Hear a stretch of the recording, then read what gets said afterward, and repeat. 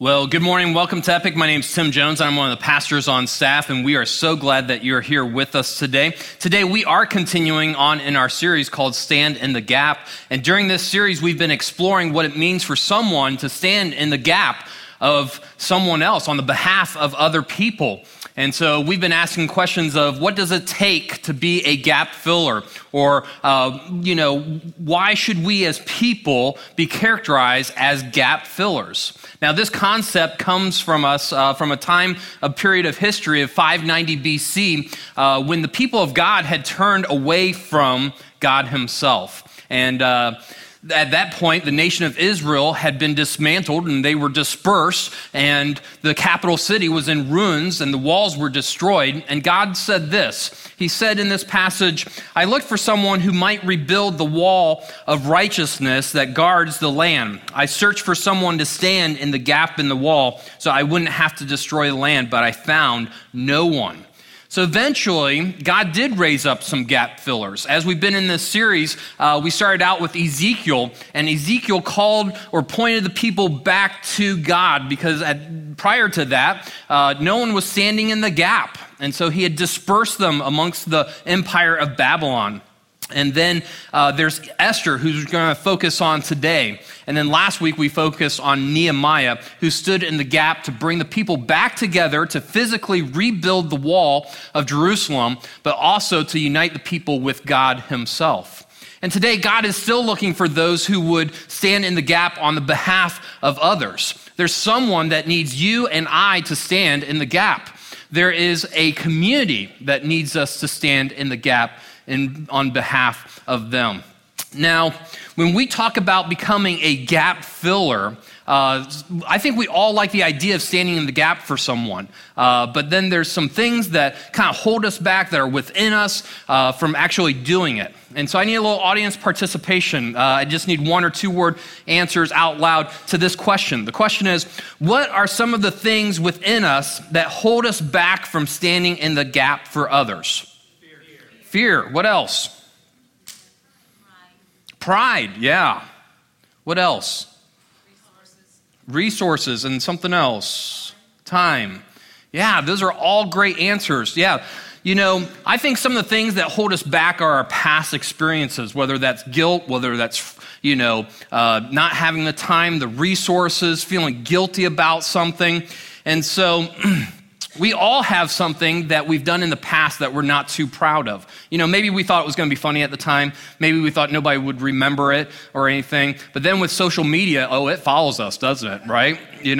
And people continue to repost it. There's something that continues to follow me and that I just can't seem to shake.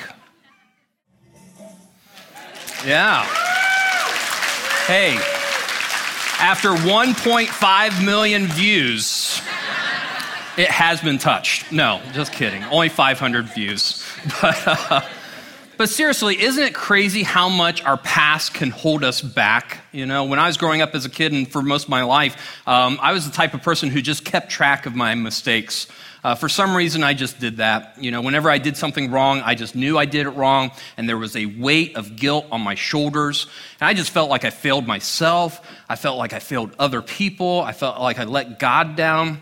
And so whenever God would come to me and say, I want you to do something, my response back to him was like, God, you've got the wrong person, you can't use me. I've made too many mistakes, I'm not good enough. There's no way that you can use me.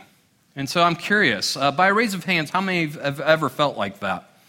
Yeah, a lot of us. And so when I got into those moments of self-doubt, I would start to actually get defensive with God. And I would start to ask him questions of like, God, why does it seem like I fail all the time? God, why won't you help me? And sometimes when I got in a really bad spot, I would say, God, do you even hear me? Are you even there? Aren't those the types of questions that we ask, As we look and as we wonder where God is, especially when he wants to use us, don't we start to think, well, God, where are you? Are you really around at all?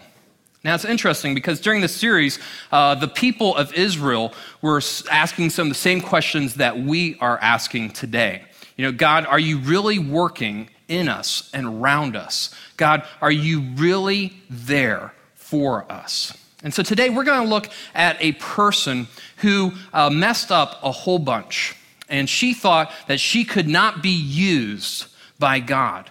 And she thought, God, are you even around? Now, some of you might be very familiar with this story, but today you're going to see it in a different lens. You're going to see that she made a lot of mistakes. And so we're going to turn to the ancient written account of Esther. So if you would, turn to Esther 1:1 in your Bibles or your smartphone devices. As you turn there, we are going to put it up on the screens because we're going to be jumping around, but it's always good to try to find it and keep up, all right? And then, just to let you know, we're not going to finish the account today because it's such a long written account, but I want to highly encourage you to check it out and see how it unfolds to the point that we get and see the ending for yourself, because it will highly encourage you. So go ahead and turn to Esther 1:1. Now, before we begin, let me share with you what the great Greek historian Herodotus wrote about this time period, as I'm a bit of a history geek, okay? And so in his world-famous collection, The Histories of Herodotus, he recorded the ancient traditions, the politics, the geography, the clashes of the various cultures amongst the Greeks, Middle East, and parts of Asia. And his writings support the following events of Esther as being historically accurate. So there's about 6 of them. Listen to this. Xerxes became king of Persia in 486 BC. And then Xerxes brought together the entire Persian Empire and united them to plan this campaign against the Greeks because his father had lost just previously to him. And then Xerxes threw a huge banquet for 180 days to plan this campaign. And then the Jews, he noted, were dispersed throughout Persia. Prior to that, they were under the control of the Babylonians, and now we're in with the Persians, and they were living throughout the entire empire and in the capital of Susa, which is important. And then the description of Xerxes' palace, when you read it in Esther, it's been confirmed by archaeology discoveries. They match. And then finally, in Herodotus' account, it records that King Xerxes, after his disastrous Greek campaign, took a great interest in his harem. And so the account of Esther is corroborated by another account of history. Now, we don't know who wrote Esther. Many people thought it was Mordecai, her cousin. We'll learn more about Mordecai because he was working in the government, and we do know this. Whoever wrote this, he or she must have been alive at the time because there's so much amazing amount of details that are historically accurate. But one of the most interesting aspects of this account is that there is no mention of God. His name appears nowhere in this written account. There is no miracles. There is no vision or dream of God. There's nothing. Now, why is this? Now, I think the writer writes about this because he's wrestling, and he knows that we all wrestle with this one thing. And here's what we wrestle with. We struggle because often we think that God is not working because nothing extraordinary is happening in our lives. And so we're not alone. They were wrestling with that at the same time. And if you think that God is absent or doesn't exist, that's exactly what the Jews were wrestling with at the time as well. So let's begin and see what unfolds with Esther and her people, starting in Esther 1:1. These events happened in the days of King Xerxes, who reigned over 127 provinces stretching from India to Ethiopia. At that time, Xerxes ruled his empire and his royal throne at the fortress of Susa. In the 3rd year of his reign, he gave a banquet for all of his nobles and officials. He invited all the military officers of Persia and Media, as well as the princes and nobles of the provinces. The celebration lasted 180 days, a tremendous display of the opulent wealth of his empire and the pomp and splendor of his majesty. When it was all over, the king gave a banquet for all the people, from the greatest to the least, who were in the fortress of Susa. It lasted for 7 days and was held in the courtyard of the palace garden. Drinks were served in gold goblets of many designs, and there was an abundance of royal wine reflecting the king's generosity. By edict of the king, no limits were placed on the drinking, for the king had instructed all his palace officials to serve each man as much as he wanted. So here's what's going on. How do you get an entire nation to follow you to war? You get them drunk, okay? Yeah.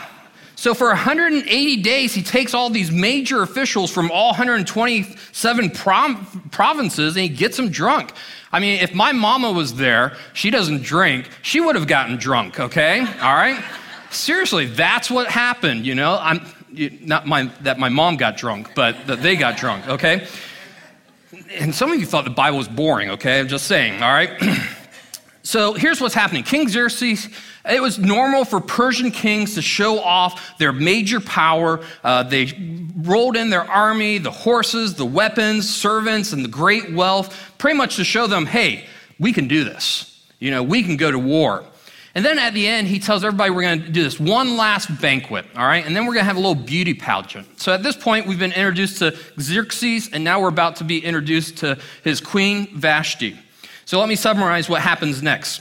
The king has this final last banquet for all of his male associates. He gets drunk and he brags about his queen, okay?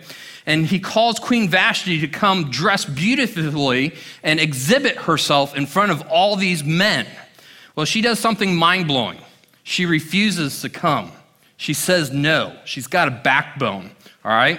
Now, that doesn't sit well with the king or his advisors. And so they strip her of her crown, and then they banish her. And so then the king goes off to war for almost 3 years. Now let's continue in chapter 2, verse 1.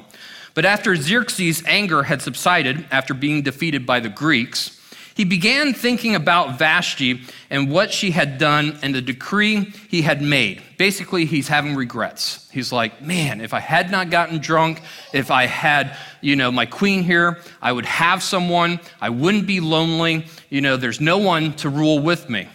So his personal attendants, his advisors, suggested, let us search the empire to find beautiful young virgins for the king. Let the king appoint agents in each province to bring these beautiful young women into the royal harem at the fortress of Susa. Haggai, the king's eunuch in charge of the harem, will see that they are all given beauty treatments. After that, the young woman who most pleases the king will be made queen instead of Vashti. So this vice was very appealing to the king. You think? This is where we get that phrase that describes men. Lady, you know it. Men are so... Oh, man.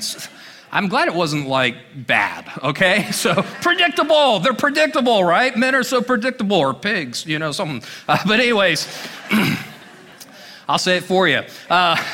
Verse 8, as a result of the king's decree, Esther, along with many other young women, was brought to the king's harem at the fortress of Susa and placed in Haggai's care. Esther had not told anyone of her nationality and family background because Mordecai, her cousin, had directed her not to do so. So let me tell you about Mordecai and Esther, all right? So Mordecai is a Jew who's working in the government at the time and raised his much younger cousin because her parents had died. We don't know how young, but very young and for a long time. At this time, some of the Jews are returning back to their homeland because they were allowed to under the Persians and not the Babylonians. And so we don't know why, but Mordecai does not go back. Now, at this point, Esther gets selected into the harem, okay? And for some reason, Mordecai does not put up a fight, okay? Instead, he says to keep her nationality a secret. Now, this is very interesting because here's the part that we like to skip over when we're reading to our children, okay? And they ask the question what's a harem? What I do is I say, that's a great question. Let's ask Mr. Trent. He loves those types of questions. But seriously, when we look at this story, here's Esther who believes in God. And we're like, Esther, what is going on? Why are you not standing up for God? There's been other people standing up for God that maybe you were aware of, like Daniel, Shadrach, Meshach, and Abednego. Those guys just didn't come too long before you, and they did not cave in their beliefs in God. But Esther does. In fact, she goes in without a fight into the harem. She hides her identity. She goes in and she breaks all the dietary laws of the Jewish people, and she eats the food that is offered up to idols and offered up to other gods. She sleeps with a man who is not her husband. She marries a man who is a foreigner who does not believe in her God and will continue to sleep with other women. And she does not say anything about it. Instead, she goes along with everything. And so if there's a person who does not feel like they could be used by God because of their mistakes, it's Esther. If there's a person who feels like they are not good enough, it would be Esther. And her people would agree. Her people would say, God only uses perfect people. Isn't that what we're faced with? Isn't that what we've been faced with in life? It's the question, it's the reason that some of us never went back to church or gave up on God, because someone told us that we weren't good enough. Someone told us that we could not be used. And some of you are wrestling right now with feeling like you've made so many mistakes that you cannot be used by God. Now, here's the really cool thing, okay? No matter how much we have messed up, God does not write us out of the script. No matter what we have done, he is not looking for perfection. He takes us imperfect people and can use us in extraordinary ways when we make ourselves available to him. Let's see how that unfolds. So let's fast forward in the story. Esther is selected as queen. Out of all these women, she is selected queen. It could have been potentially 1,000 women. And so Mordecai, her cousin, he's going about his government business. And one day he hears this plot to assassinate King Xerxes, and he reports it, and he gets recognized for it for an instant, but not like fully, and because that's just like how bad and incompetent King Xerxes is until a later date. And then a man named Haman becomes second in command in the kingdom of Persia. And so let's pick up there. Chapter 3, verse 1. Sometime later, King Xerxes promoted Haman, son of Hammedatha, the Agagite, over all the other nobles, making him the most powerful official in the empire. All the king's officials would bow down before Haman to show him respect whenever he passed by, for so the king had commanded. But Mordecai refused to bow down or show him respect. So here's why Mordecai refused to bow down. Haman is an Agagite, and back in history, the Agagites almost tried to take out the Israelites. And so Haman finds out that Mordecai is a Jew, and he is furious. He's not only furious that this guy's not bowing, but he's furious that this is one of his enemies. He's a Jew. And so Haman comes up with this plot not only to kill Mordecai, but also now that he's second in command of the entire Persian Empire, it's time to take out the rest of the Jews. And so Haman talks to King Xerxes, and he pretty much promises him 25 million from the spoils of war. And he says, let me do this, and the king signs off on it. Now, here's something really important. They go to select the date, and it's interesting how they selected the date, Haman and his company and his gang.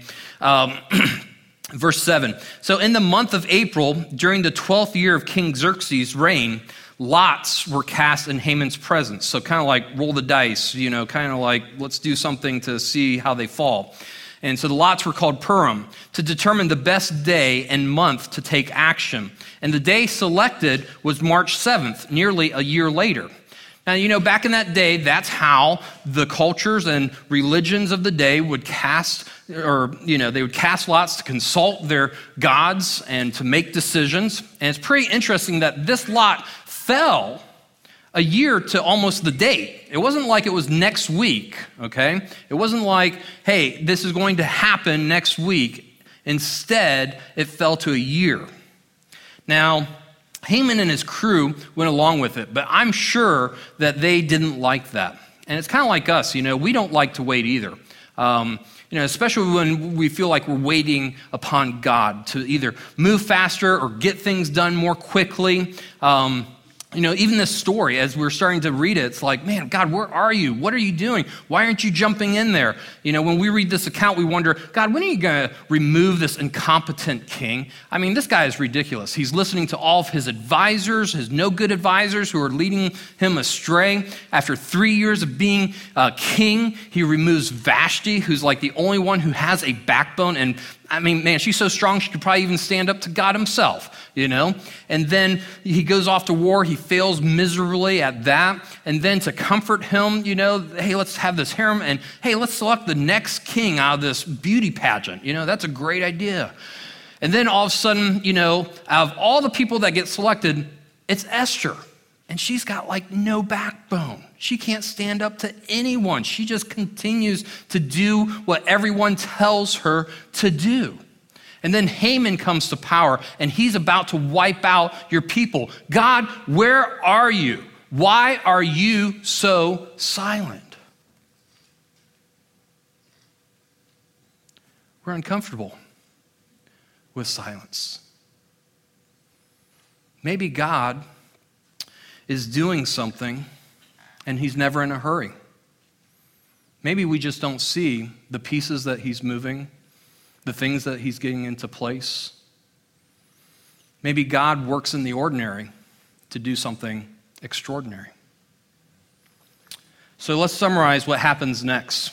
So Mordecai and the entire Persian Empire, they know what's going to happen. They know this horrible plan and the annihilation of the Jews. But Esther, she doesn't know the plan. She's up in the palace. We don't know what she's doing, but she is unaware of it. She's enjoying palace life. And so Mordecai sends this message to her to get her attention. He says, hey, Esther, let me tell you what Haman has proposed to the king and that your king has signed off on. Your people are going to be wiped out. Here's an official edict just to show you that this is about to happen. And Esther, it is time for you to beg for mercy from the king for our people. Now, Esther feels like she's a little bit clueless. She sends back a message and she says this. Again, maybe she had no backbone. And she sends a message back to him saying, that the king and her haven't been together for the last 30 days. She's not sure of her standing with him. Let me remind you, Mordecai, if anybody goes in front of the king without being called, it's death. And you remember what happened to the last queen that was so bold and had a backbone? Now, Mordecai gets this message back and he sends one more message to her and he gets a little intense. Listen to what he says. In chapter 4, verse 13, he says, don't think for a moment that because you're in the palace, you will escape when all other Jews are killed. Ooh. If you keep quiet at a time like this, deliverance and relief for the Jews will arise from some other place. There may be other hope, but you and your relatives will die. Now, those are some tough words, but Mordecai's a smart guy. He knows that Haman's out for power. There are people who still want Vashti back in power, and your identity is going to be sniffed out. Esther, you're going to get in trouble eventually for being a Jew. And then he ends with these very powerful and thought-provoking words that encourage her. He says, who knows if perhaps you were made queen for such a time as this. Now, when Esther heard those words, I think she could no longer deny that God was calling her to action. Here's my gut on this because of what happens next, okay? I think when she heard those words, it caused her to reflect on her life. She couldn't help to see how God had used all these ordinary moments for such an extraordinary moment. Who took her in when her parents died? How is it that Mordecai happens to live in the capital city of Susa? Who allowed this incompetent king to come to power? Who allowed Vashti to be disposed, who probably had the only backbone and probably could stand up against God himself? Who gave her a cousin who could maneuver through the politics of the day? Who gave her her beauty? Why is it that she was the one who was selected? Who knew the king the best after that and how he worked? And who knew Haman and his weakness? And so I think as she saw that every moment in her past, although they looked ordinary, were causing for this one purpose and one cause for her life. Maybe she was made queen for such a time as this. Because God's not looking for perfect people, but available people. Let me say that again. God is not looking for perfect people, but available people. And so God can use all of our mistakes and he can weave them so that something good comes from them. And as she pondered these things, Esther, who had no backbone, became like this Braveheart. She became queen. Watch what happens in her message back to Mordecai. Listen to this boldness. She says, go, it's a command, and gather together all the Jews of Susa and fast for me. Do not eat or drink for 3 days, night or day. My maids and I will do the same. And then, though it is against the law, I will go in to see the king. If I must die, I must die. Man, if that doesn't get your heart pounding, all right? So I don't think anybody saw this coming. I don't think her cousin saw this coming, but God saw this coming. He never gave up on her. His silence was not abandonment. You know, God prepared the place and the opportunity for Esther to respond. And when she looked back, she could not deny all the things that God had done for her. He was there in every moment. She saw it and seized the moment, and she stood in the gap to be used by God to save her people. And as you read the rest of this story, it is amazing what unfolds and how you can see God working behind the scenes. Because when you look back, something extraordinary happens. Now, you know, when I look back upon my past, you know, I can't deny how much God has worked in my life. There was a season in my life that I did regret after going to seminary and before I came on board with Epic. For 5 years, I was in the business world. And I kind of felt like, God, I thought you were leading me into ministry, and then I just kind of felt shelved, you know? I kind of felt like, God, what's going on here, you know? And now when I look back, I can see exactly what he was doing, how he was preparing me, because God is the God of every moment. The good ones, the bad ones, the ones that we get frustrated with, he does not waste any of those moments. He can use any of those wrongs, any of those things. Now, don't answer this out loud, but the question for all of us, the question that comes to heart at this moment for all of us is, you know, God, are we going to make ourselves personally available to you? God, can I just let go of my past and may I make myself available to you? Because there's someone who needs us to stand in the gap for them. Every act of love is courageous. Everything that we do does matter. There's someone who needs us. So how do we begin? That's the question that kind of comes to our hearts. How do we get involved? You know, I think a lot of us need to first start with just pondering how much God has been involved in our lives, and especially how did he get us right here? How are you in those seats right now? You know, what did he do? Who guided you to this point in your life to be here right now? If you look back at everything that happened in your life, how did you get to this place right now for such a time as this? And so today, this is what we're going to do. Today, we're going to close in a song of praise. I'm going to have you guys stand, and I want you to reflect upon your life. And I want you to look back and see how God has moved in your life. If you haven't seen him, just say, God, how have you moved in my life? And as he brings those things to mind, thank him for using the good things, the bad things, our mistakes, and everything in our lives.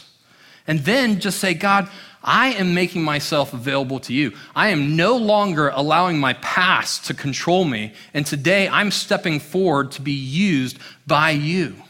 Because at the close of the song, we have a real opportunity to get involved today. There is a community that needs us. There are signups in the back today.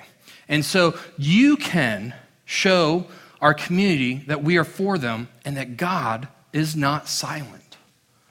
And so the question today is, God, I am making myself available to you. I'm saying yes to you, and I'm saying yes to my community. And so let's go ahead and stand and close in prayer. And if your past has been holding you back, it's time to let it go. And so let's go ahead and bow in prayer. So, Father, thank you so much for today. Thank you for who you are. God, thank you that you are always working in the silence, that you never abandon us. I know that's a struggle. Man, we wish we could see you every second. But God, you are there. And no matter what we do, we don't have to be perfect. You're looking for us to be available. You have enough love, enough forgiveness. And so, Father, if there's someone right here, I pray that you will just show them how you've worked in their lives. I pray that they will thank you for all those moments, the good things, the bad things, the mistakes, because today you're calling them to be available. And so, Father, we just thank you for being for us and never against us, for never writing us out of the script. We can always count on you. And so as we sing this song, may we say it to you as a thank you. May we sing it loud. And may we show that we belong to you. And so we thank you today. In Jesus' name, amen.